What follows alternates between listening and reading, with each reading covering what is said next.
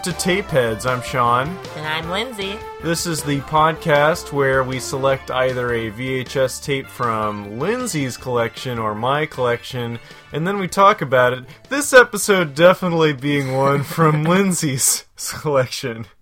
What does that mean? Oh, I don't know. Why don't you tell us about what you picked? I picked the classic Disney film Man of the House starring Chevy Chase. Is it Chevy? Not Chevy? I think it's whichever. I think he's fine with whatever. Okay, starring Chevy Chase and Jonathan Taylor Thomas in his prime, right out of Home Improvement and Lion King. Yeah, this is his live-action theatrical debut. He was only known for Home Improvement and being the voice of young Simba in The Lion King. So, the more you know. And it takes place in Seattle. The movie came out in 1995, and it really just follows a boy who loves his mom so much he wants to torture the man she's in love with. Yeah, it's one of those classic You're Not My Dad movies where the stepdad is just thrown through a gauntlet of petty tortures until the kid finally decides that, oh, he's okay. Yeah, because he really is just pretty okay. He's a really nice guy. I was on Chevy Chase's side this entire film. Yeah, but Jonathan Taylor Thomas is a little bit of a whiny bit. We have a lot to talk about with JTT. A lot to unpack with JTT, as always. He's a very complicated little man. We're getting ahead of ourselves. There were quite a few ads before this our feature presentation, as it were. 5 of them, to be exact. 5 ads before the movie started, and as Lyndsey pointed out, Disney knows what they're doing when it comes to pre-feature advertisements. They do not waste their time. And the thing is, I watch these ads over and over and over again. I feel like I know the movies, although I think I only saw a few of them. We kick things off with the threequel to Aladdin, Aladdin and the Prince of Thieves. Was this one you grew up with? I think I watched it once. We had it on VHS, but I didn't like it. Yeah, if you didn't realize that there were sequels to Aladdin, that's okay, because these went directly to video. Yeah. Did they have an Aladdin TV show? Because I know I watched the Little Mermaid TV show, and then when I tell people that existed, they get confused. Disney put out a lot of these during the 90s, just these direct-to-video sequels to films that did really well theatrically. I never saw this, but I remember as a kid seeing Return of Jafar, the one that came before this, and just even at that age being really cynical about it. The next ad is for the Aristocats, which was a favorite of mine. I remember seeing this, but I don't remember much about it. Can you tell us what this is about? It's about a family of cats. It's a singing, dancing kitties is what I gathered from the ad. Yeah, it's a musical of cats, but it's not Cats the Musical. All right, next we got Gordy, which is apparently just a complete ripoff of Babe. Once again, we have a talking pig getting into antics. Now, this is one that I did see. Do you remember this one? I remember the ad. I don't know if I saw the movie. I just cannot remember. It is not memorable. I like that there's all these movies that you know solely as being ads on your VHS copy of Man of the House starring JTT. Although this next one I think was definitely a touchstone for our generation. It was Heavyweights. Oh, yeah. The fat kids summer camp movie starring Ben Stiller. Really terrifying Ben Stiller. The way that the ad plays this out is that the kids are just having the time of their lives eating candy at this camp until fascist Ben Stiller comes in and actually makes them work out, and he is punished for it. In all of his spandex, just screaming like a wild man with long hair. And I'm pretty sure this is a role that he reprised in Dodgeball. I don't know if it's the same role, but it's definitely similar. I feel like they wrote Dodgeball with him in mind. Okay, so we're in our 5th ad. We're already exhausted and the movie hasn't started.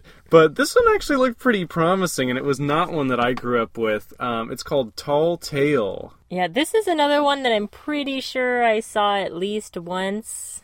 but I do definitely remember the ad. In the early 20th century, a kid summons Patrick Swayze, Oliver Platt, and John Henry in the form of these, like, mythical Western figures who bail him out of trouble. And Patrick Swayze is Pecos Bill, and he seems to just steal the show. So, Man of the House, what is this movie about, Lyndsey? Well, the story's pretty simple, really. It's a young boy, played by Jonathan Taylor Thomas, whose father has left him when he was a really young child, so he doesn't really trust anybody. And it's just he and his mom, and they have the perfect life in their apartment in Seattle. And suddenly, this asshole comes in and is trying to take his mom away. And so JTT tries to get back at him by making him do nerdy, dorky things. And there's a back and forth, and eventually he's won over, and he gains a new father, and they live happily ever after.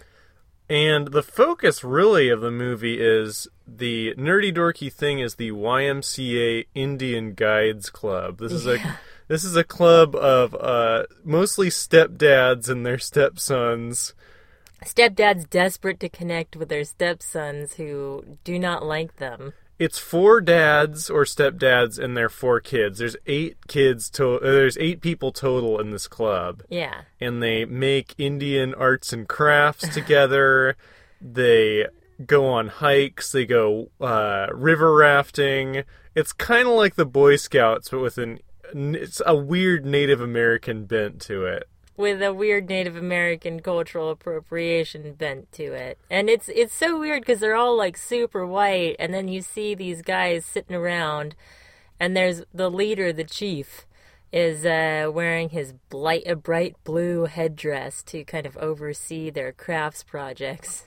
Later on, Chevy Chase, who plays basically the protagonist of the film, in my mind, I think that he's kind of the main character here. I don't know. I feel like it's pretty evenly split between him and Jonathan Taylor Thomas. This is his first real vehicle. Yeah, I felt like there was an equal amount of character development between their two characters. Let's talk about JTT a little bit. His fashion in this is pure 90s. Oh, it's classic. It's beautiful. So many hoodies on hoodies, tie-dye, weird cartoon characters emblazoned on the front. My favorite is the gangsta Daffy Duck shirt that he wears. And the mom is played by Farah Fawcett. Mm-hmm. And she's gorgeous, as usual. So, when we first started this movie, I really thought I kind of had it figured out, especially with the title Man of the House. I really thought it was going to be a story of kind of this one-upmanship between the two of them, where they're both kind of fighting for the affection of Farrah Fawcett. There's pranks early on in the movie where, like, JTT sabotages Chevy Chase while he's in the shower, the old pulling the faucet to make the water steaming hot trick. I thought it was going to be like that for the whole movie. That they would just kind of be these pranks isolated in their huge Seattle loft. Yeah. That they'd just be sort of fighting it out, and Farrah Fawcett would be oblivious to it or constantly blaming Chevy Chase for everything that goes wrong. But I was surprised to see it really just shift focus to this kind of outdoorsy Indian guide film. I mean, that's the focus of the movie. It really becomes the focus of the movie, and it's kind of weird because when you talk about that, I realize, like, because you came into this without any expectations, whereas I already knew how it went, although I did not remember this movie very well or ever think about it as a kid. It's it's weird because they got Farrah Fawcett in there and they have so many missed opportunities. It seems like they could have done a lot more with this movie, but then they decided to go after this Native American angle that's so odd and not really appropriate. It's just it's just really weird how they did that. I'm still trying to figure out why they made that choice. Yeah, it's almost like a few movies kind of fighting for dominance this whole time, because there's this whole subplot also where Chevy Chase is a lawyer and he's put this big mob boss away, and the son of the mob boss swears vengeance immediately following the trial. And so for the rest of the film, these mobsters are following Chevy Chase around as he goes to all his dorky Indian Guide Club meetings. And they're so cartoonish, too. Like, it's such a Disney movie because these mobsters are just straight out of the, like, stereotype playbook. And this is prior to The Sopranos, so it's like they're not Jersey guys wearing tracksuits. They're Jersey guys in suits. Which, in suits in the forest, running after children. Yeah, so the third act of this movie takes a really weird turn because it basically becomes First Blood. It's Rambo 1, where the Indian Guide Club, which again is 4 hapless stepdads and their 4 dorky kids. One of the stepdads who suggests that all the kids and the adults make up 8 people to fight off the mobsters. So of course we'll fight off the mobsters. We don't need the police. Yeah, there's a safety in numbers because it's 4 dads and 4 kids armed with like tomahawks and bow and arrows against 3 dudes with guns. We're talking small kids. These kids come up to Chevy Chase's like elbow. Yeah, they're tiny kids. It's interesting because it becomes like this survival action movie in the whole last third. Farrah Fawcett is nowhere to be seen. The whole crux of the movie that, you know, JTT was trying to protect his mom from another bozo, like that really gets swept aside in favor of, let's have Chevy Chase, JTT, and a bunch of these kids and dads fight mobsters in the woods dressed as Indians. See, what I would have liked to see is Farrah Fawcett get a bow and arrow and run after mobsters in the woods, but it's a boys' club, no ladies allowed. Yeah, it's really odd. You know, this is a movie that has a strange relationship with gender and race. Oh, yeah. Race, obviously, with the whole Native American thing, you know, because this club is really just a bunch of white guys, like, appropriating Indian culture. It's bad. And as luck would have it, Chevy Chase meets this Native American guy during one of his trials. Who he offends. Yeah, well, it was one of JTT's hilarious pranks where he knew that Chevy Chase is allergic to face paint, and so he painted up like a happy face on his forehead. How he figured this out, I don't really know, but Chevy Chase shows up to court with war paint to do his, whatever court case with the local Native American tribe, but somehow that turns into this Native American guy joining up with their club and training them all how to use bow and arrows and tomahawks, and now they're legitimized, and it's totally politically correct, guys, because we mentioned the word political correctness, the phrase, and therefore this is not appropriation or bad at all. Yeah, there's a direct quote where Chevy Chase is being dressed down for coming into court with a face paint rash, and there's a guy who says, "It's the 90s! Haven't you heard of political correctness?" Oh, but let's get back to, there is a great Raindance montage that the wise Indian man oversees. And is then astounded because these white boys and white men are able to bring the rain. Yeah, it's crazy. This montage ends with them successfully conjuring rain. And it is Seattle, granted. Yeah. So it does rain all the goddamn time, but you kind of get the sense that these white guys have figured out how to do it. They've tapped into the magic Indian power. Well, that's why they're able to take on mobsters with guns when they only have tomahawks and bow and arrows at the end of the movie. So, you know, they're totally successful Indian warriors. During that Raindance montage, they become proficient in all kinds of Indian weaponry. They can throw tomahawks at people. They can use bow and arrows. JTT becomes a Deadeye in no time. Suddenly he's Robin Hood, just slicing through previous arrows. There are a couple costume changes, but really it's probably only a week that passes. Well, they get cool sweatshirts. Yeah, they do. At the end that I guess Farrah Fawcett made. That was her contribution to the second half of the movie. That was her entire contribution. She just disappears, and I feel like she could have been much more present because she's there to serve as the catalyst to JTT and Chevy Chase's rivalry. But then once that's set up, it's pretty much just like a buddy comedy between the two of them. It's weird because I had to rewatch the ending because I wanted to make sure that they were actually the mothers of all the Native American Club boys in the wedding at the end. And the mothers are all there, but they're partially cut out of the shot, although this is made to fit your television. Yeah, formatted to fit your screen. Yeah, but they're all there, but they all look pissed off at the men, and they're not any fun. like we were talking about, there was this missed opportunity where they could have had Silent Thunder, our wonderful miming circus man. One of the dads, yeah. Yeah, he loves putting on shows, and he does like a Charlie Chaplin bit and all this stuff, and he and his son do all these like physical things. They're always slapping each other's hands and doing these different like patterned hand dances. I don't really know what that's called, patty cake stuff. Yeah, it's like all pantomime stuff that they're doing together.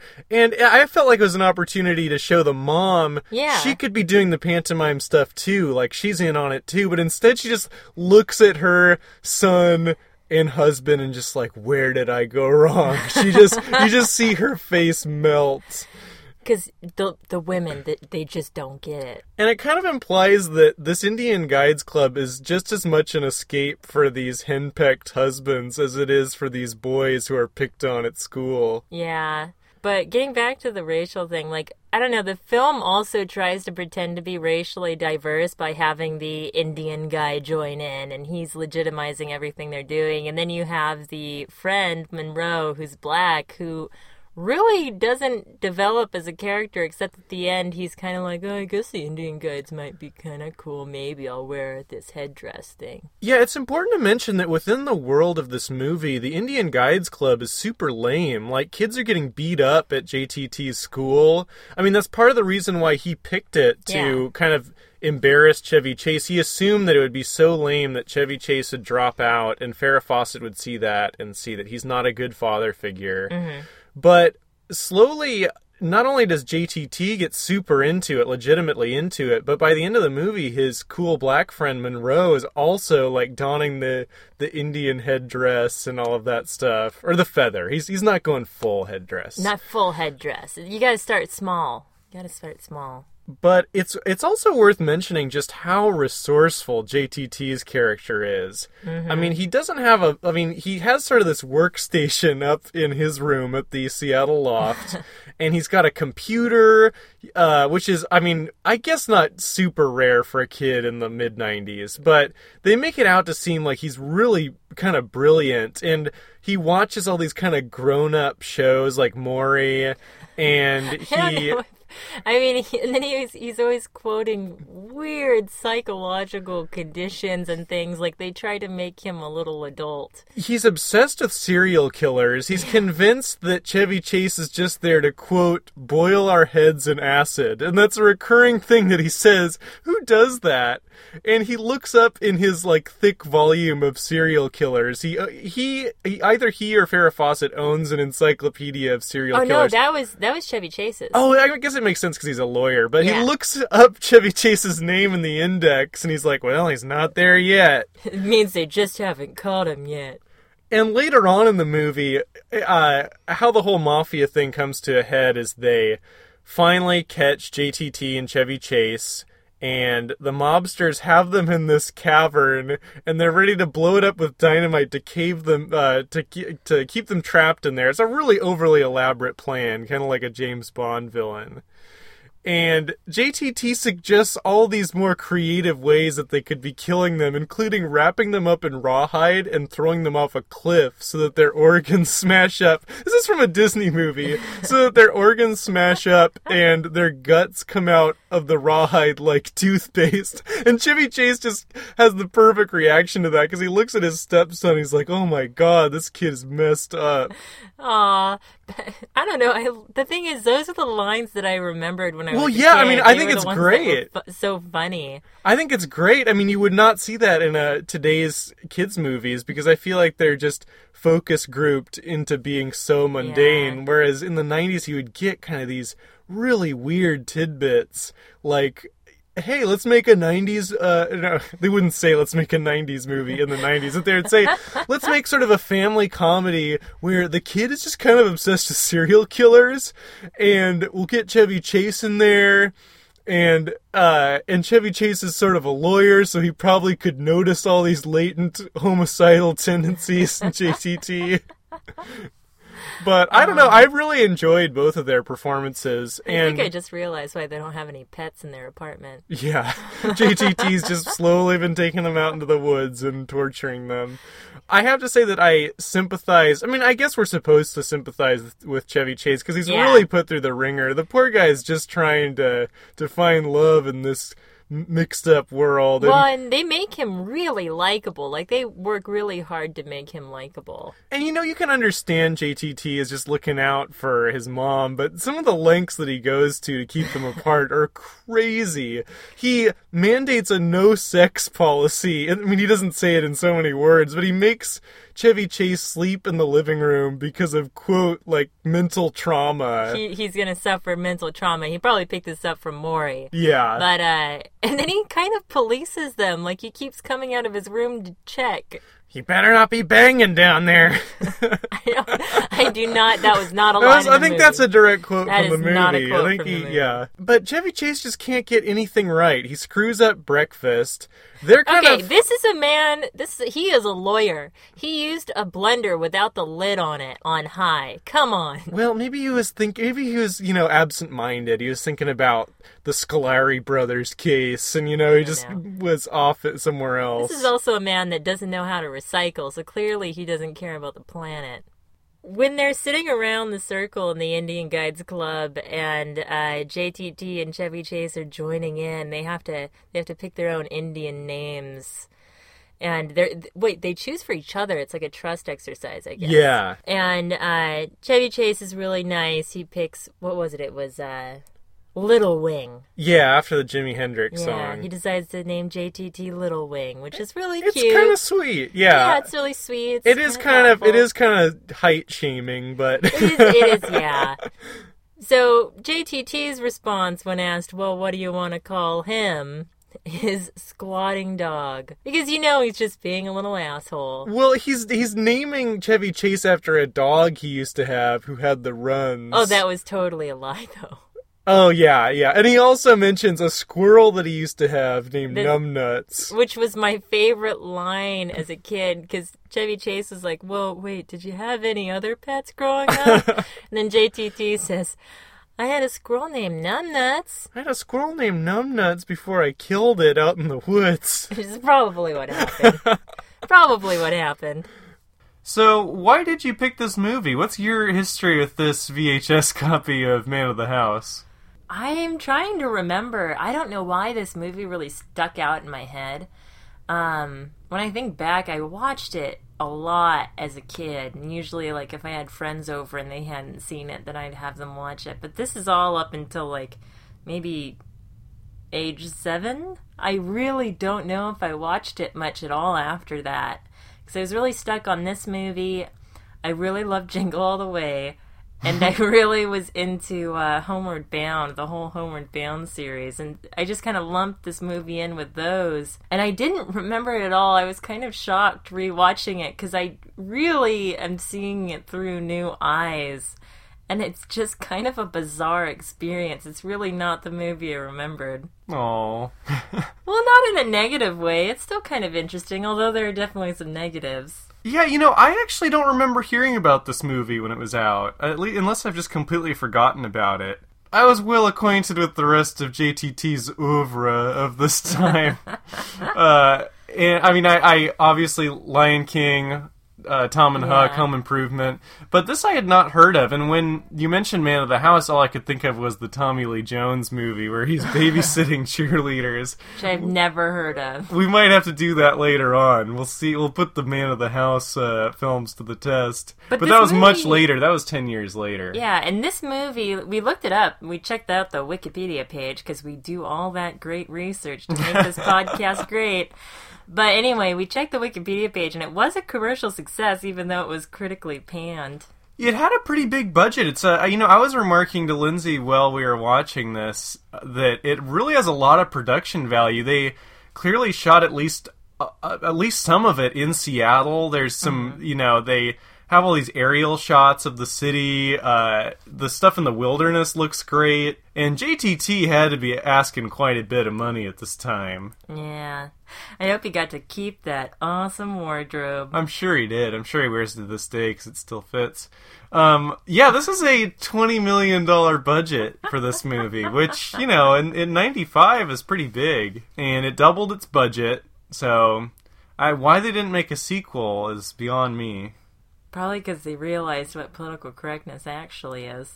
So, we've talked a lot about Man of the House. I think it's time to decide, buy it, rent it, tape over it. Lyndsey, this is your tape.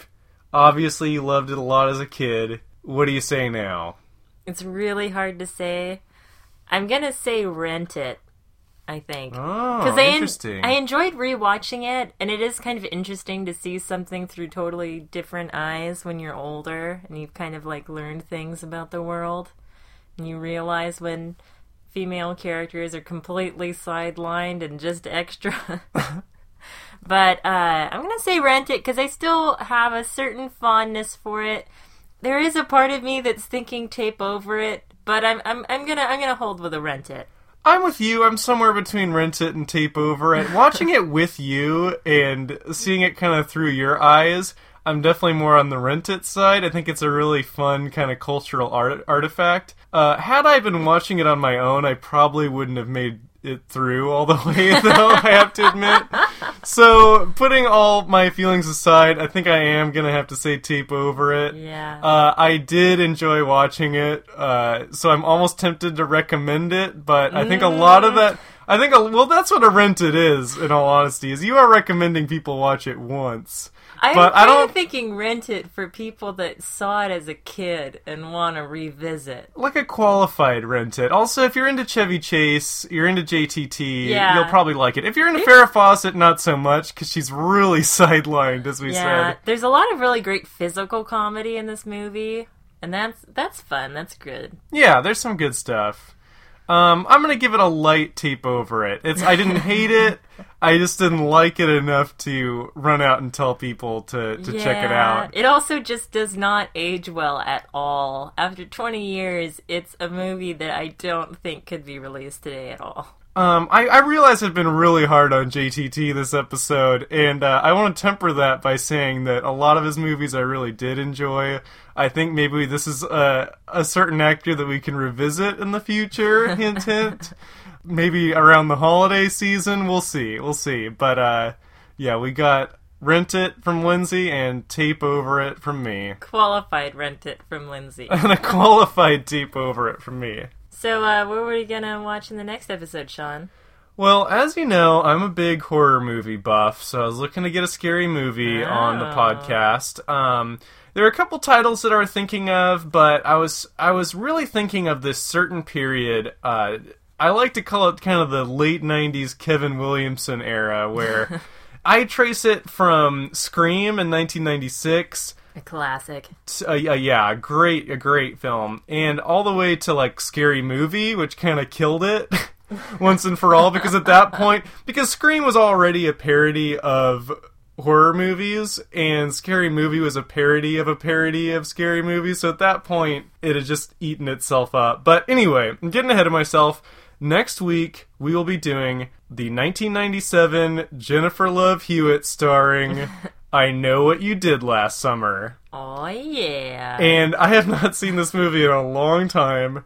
All bets are off. I remember liking it, but thinking it was vastly inferior to Scream. Uh-huh. But we'll see. Have you seen this movie? Yes. Okay. I have, actually. How long ago did you see it? I'm trying to remember. I cannot remember. I might have seen it in middle school. Yeah, it definitely skews young, and, you know, it's got a great late 90s cast. It's got Jennifer Love Hewitt, Ryan Phillippe, Sarah Michelle Gellar, what's his name? Freddie Prinze Jr. That's how they met and got married, right? Oh, that's right. I mean, aside from the Scream franchise and maybe Scooby-Doo, you don't get much better when it comes to late 90s casts. So, yeah, next week, I Know What You Did Last Summer. I would like to thank Will Price for use of his song Mandatory Groove. You can check out more of Will's music at soundcloud.com/gargantuan. You can also check us out online, tapeheadspodcast.com. You can also find us on SciScoons. On SciScoons. You can find us on SciScoons.